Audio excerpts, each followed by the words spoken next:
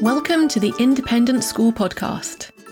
Thinking and acting strategically is the key to both securing the future of your school and helping to build a more equal and just world. My name's Juliette Corbett. I'm a consultant, speaker and facilitator specialising in helping independent schools. In this podcast, I translate tried and tested strategy and fundraising techniques into a language that works for schools. So if you're a senior leader in a private school and you want your daily work to feel less exhausting and more strategic, and if you want once more to feel the joy of making the world a better place through education, then you're in the right place. Welcome, and let's get started on this week's episode. Hello and welcome to this week's episode, which is landing in your inbox or your podcast app on the 23rd of December. So if you celebrate Christmas, a very Merry Christmas to you. If you don't, I wish you the freedom to celebrate your important religious and cultural traditions throughout the year. And for this season, may you also have wonderful time to enjoy with your friends and family. Many religions actually have a tradition of gratitude rooted right through them, including Christianity, Buddhism, Islam, Judaism, and Hindu traditions. And that's one of the things I wanted to talk about this week, is the importance of recognising that we are thankful for things and feeling grateful and gratitude, and then the vital importance of sharing that gratitude with others. And that's going to be our theme for this week's episode. Really quickly, before we dive into the detail, I want to make sure that you make the most of the time you invest listening to this podcast. And the best way to do that is to make sure you grab a copy of my free ebook, The Strategic Independent School Leader. It outlines how to answer the 6 essential questions that will clarify your school strategy and secure its future. In the world of business, strategy can be full of jargon, but it doesn't have to be that way. This is a jargon-free tool tailor-made to help private school leaders think and act more strategically. Download your free copy today at www.consultjuliette.co.uk/ebook.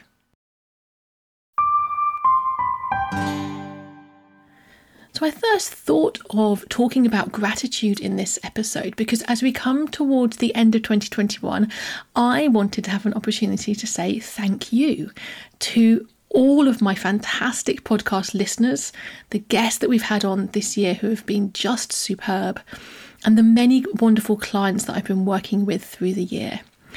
As we come to the end of the year, it's often a moment for reflection, and so expressing thanks and gratitude to those around you who have contributed to your success and your happiness during this year is a natural way that our thoughts go. So thank you to all of you.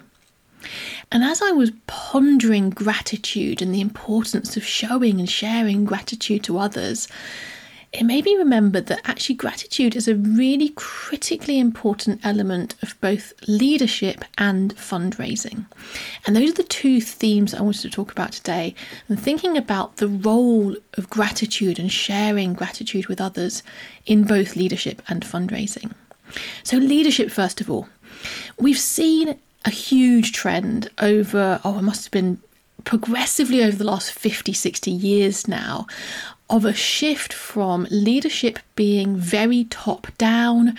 You have to have a single charismatic, often male, let's be honest, leader who sort of has such a visionary control over their followers that they can just determine where their organisation is going. We have shifted much more to a template of good leadership being around authenticity, involvement. And so it's natural that this includes leaders showing gratitude. And when leaders show gratitude to those who have contributed to the success of themselves in their career and also of their schools as a whole, it's really, really beneficial because it fosters teamwork and cooperation. We are super interconnected in the way that we seek success and the way that we get results these days. It's an age of expertise coming through. Each of us has our own area of expertise. and then interconnecting people with a variety of these really deep knowledge on certain subjects is how we create beautifully balanced and cooperative teams. So gratitude is almost like the glue that holds together this team, the teamwork and the cooperation that you need to see. Gratitude is a way of making sure with authenticity, and it's really important, is authentic gratitude, that you're sharing with others the impact that they are having on the success of the whole team. It also really promotes empathy and compassion, a sense that by sharing gratitude, not just feeling it internally, but by expressing it to individuals externally, you're showing to people that I care about how you feel, and to some extent I understand how you feel, or at least have compassion for the way that you are feeling. And so by sharing gratitude as a leader and encouraging all members of your school community and team to share gratitude, by role modelling that, you are demonstrating the empathy and compassion which is absolutely essential in effective leadership. Now, some of you may be thinking, yep, I buy all of that. Without a doubt, you're absolutely right. Others might be thinking, I need a little bit more evidence, that there's some empirical research that actually best backs this up. It sounds a little bit warm and fuzzy without having any concrete evidence behind it.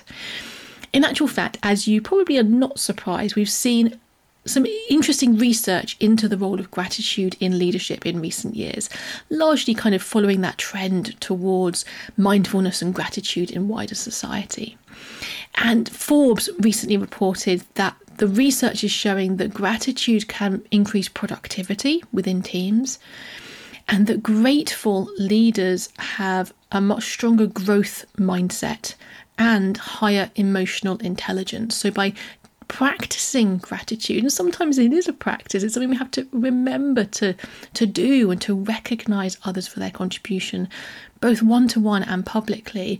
By practicing that gratitude, we are also encouraging that sense of growth mindset in ourselves and others, and building emotional intelligence. And we know for sure, with a lot of evidence, that both growth mindset and emotional intelligence are really critical components of effective leadership. So maybe a little pause for reflection. To what extent do you take the time to not just feel gratitude for those that you're leading, but also to express that gratitude to them in an authentic way? And perhaps that's something you may wish to work on a little bit more as we go into 2022. The other area that came to mind immediately when thinking about gratitude in school communities is the role of gratitude in fundraising. Now, we know that good fundraising practice involves thanking our donors. But actually, it's more than just doing it because we know we should. It's authentically feeling gratitude and then expressing it publicly to those donors. When you express thanks one-to-one with a donor or publicly, it makes that donor feel good, which is absolutely right. They should feel good if they've made a contribution which is significant for them, regardless of the level of the financial donation they've made. They deserve to feel good for making that contribution to your school. So thanking them authentically makes the donors feel good, and they deserve to feel good. But it also encourages others to give. And we talk a lot about developing a culture of philanthropy, and one of the best ways to develop that with authenticity and openness and transparency is just to say thank you a lot and in public, because it makes everyone feel like this is a successful project that others are supporting.